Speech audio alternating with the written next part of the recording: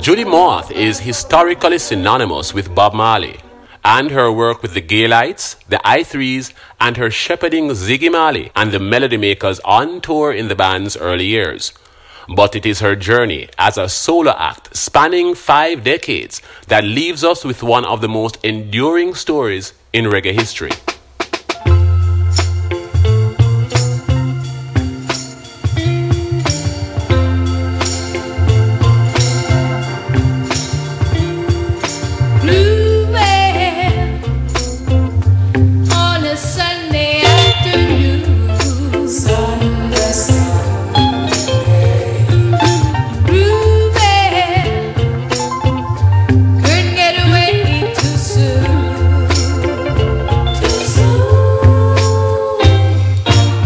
Judith Veronica Mowatt in 1952. She grew up in the tight-knit community of Industrial Village in Gordontown, St. Andrew, where her local church would become her talent incubator, developing her knack for harmony, a skill that would later help her carve a path through Jamaica's male-dominated music industry. Ironically, however, it was her dancing skill that gave Judith her first taste of show business when in 1958 she became a member of the Jamaican cultural dance troupe Estrelita, eventually going on to tour the Caribbean. Her budding friendship while on tour with 2 fellow dancers, Beryl Lawson and Merle Clemonson, would lead to the formation of Jamaica's first all-female group, the Gaylettes, and by the mid-60s, the 3-part harmony group would be cutting records for Edward Seaga's World Records and Ken Curry's Meritone imprint, on which they minted the 1967 hit Silent River Runs Deep, backed by Lynn Tate and the Jets.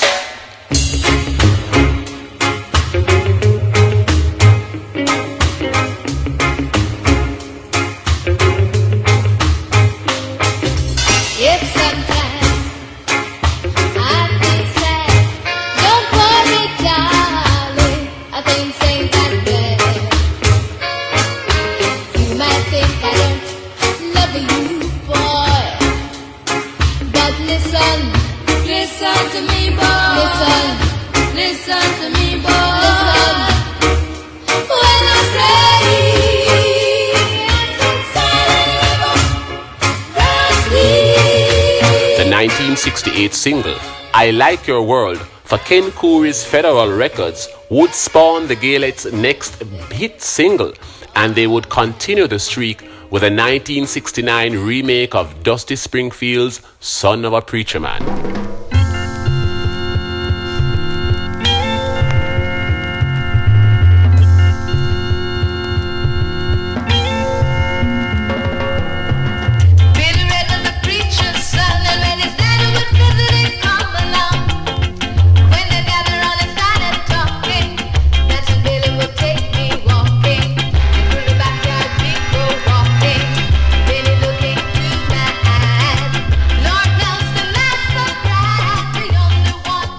The single would be the Gaylettes' first transatlantic hit and their last, as Beryl and Merle would leave Jamaica for greener pastures in New York, while Judith opted to remain in the island to have her first son and pursue nursing as a career. Now a solo act, Judy Mowatt would sign with Ken Curry's Federal Records, minting the 1970 track It Must Have Been Him for Curry's FRM imprint, earning the artist her first minor hit as a solo artist. I tell myself, what's done is done. I tell myself, don't be a fool. Play the field, have a lot of fun. It's easy when you play it cool. I tell myself, don't be a chump. Who cares? Let him stay away. That's when the phone rings and I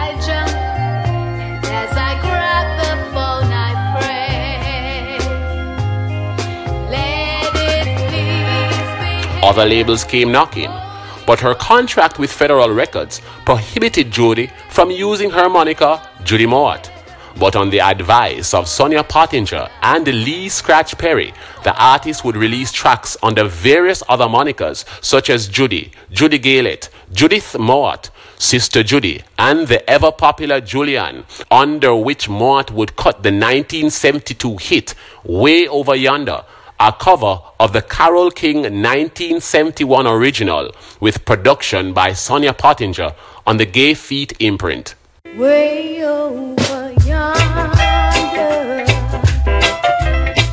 is a place that I know where I can find shelter. The popularity of Judy Mowat's music under her various monikers led to Coury releasing her from the Ironclad contract in 1972, and in that very same year, she would carve out the UK hit single In the Ghetto for Edward Kastner's Sue Records as Judy Mowat for the first time in nearly 3 years. I was born and raised in the ghetto. I was born and raised in the ghetto. I'm a woman. Her side hustle as a backup artist would lead to a fateful meeting with future musical partners Marcia Griffiths and Rita Marley at a Coxsone Dodd studio session sometime in 1973.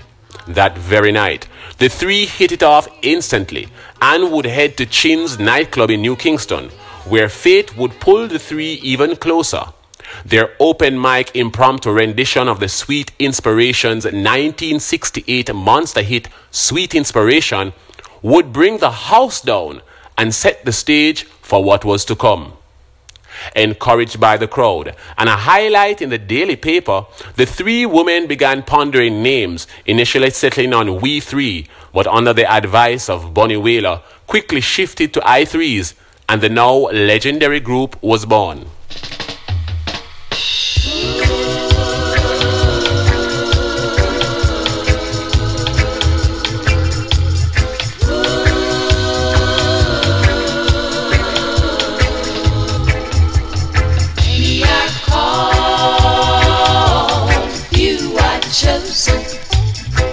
You've got to be aware of the wolf in sheep clothing.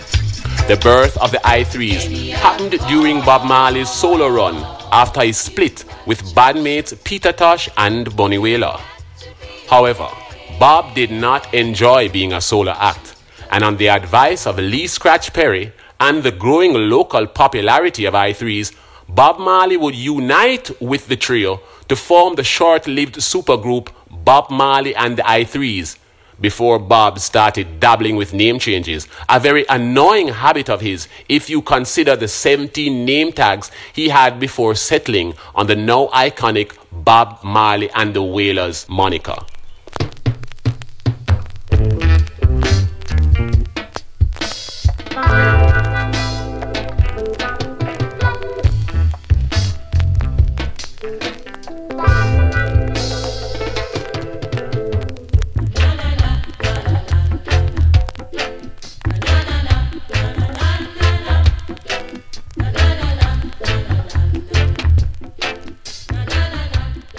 Along the way, Judy Mowat would be encouraged by Lee Scratch Perry to form her own label, Ashadan, in 1976, becoming the first female artist in Jamaica's music industry to own a record label, a feat literally unheard of in the bullish reggae industry of the 1970s. The I3s would continue to support Bob Marley as backup vocalist until his death in 1981. Judith would stay close to the fold, helping Rita to shepherd Ziggy Marley and the Melody Makers in their early years.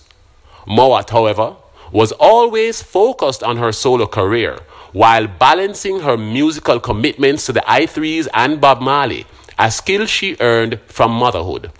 Along the way, she released two critically acclaimed solo albums, 1975's Mellow Mood for Tough Gong and 1979's cult classic Black Woman for Island Records, an album that would go on to become a musical backdrop for the feminist movement of the 1980s.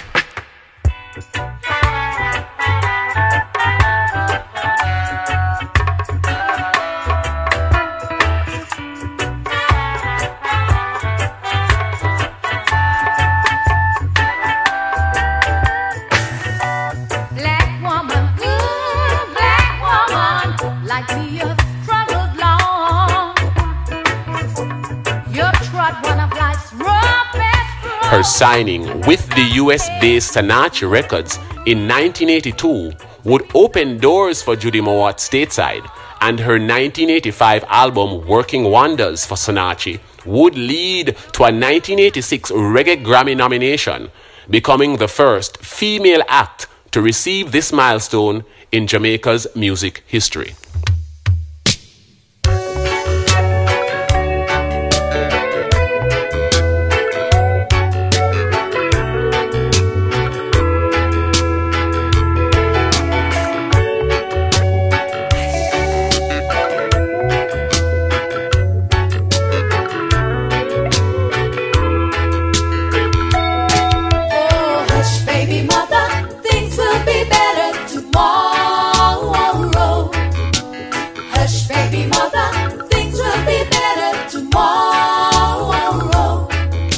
By the dawn of the 90s, Judy Mowatt had established her presence as a cultural icon in the global reggae landscape, with filmmaker Bianca Brend setting the tone in 1994 with the now cult classic documentary Roots Daughters.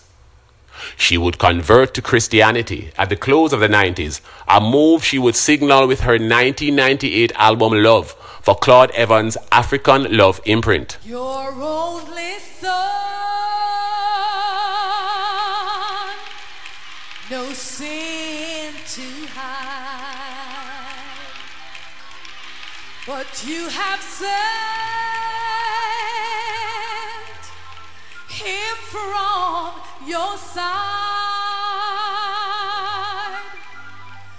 For the next 15 years, Judy Mowatt's faith became her focus, and a steady resurgence of her music would lead to an entirely new generation of UK fans clamoring to see Mowatt performing live in the 21st century, and that she did, returning to the stage in 2015 alongside Marcia Griffiths and Bob Andy to raving millennial fans throughout the United Kingdom. It can be argued that at times, her presence as a solo act has been understated in comparison to her I3 counterparts, and her journey sometimes overshadowed by the Marley legacy.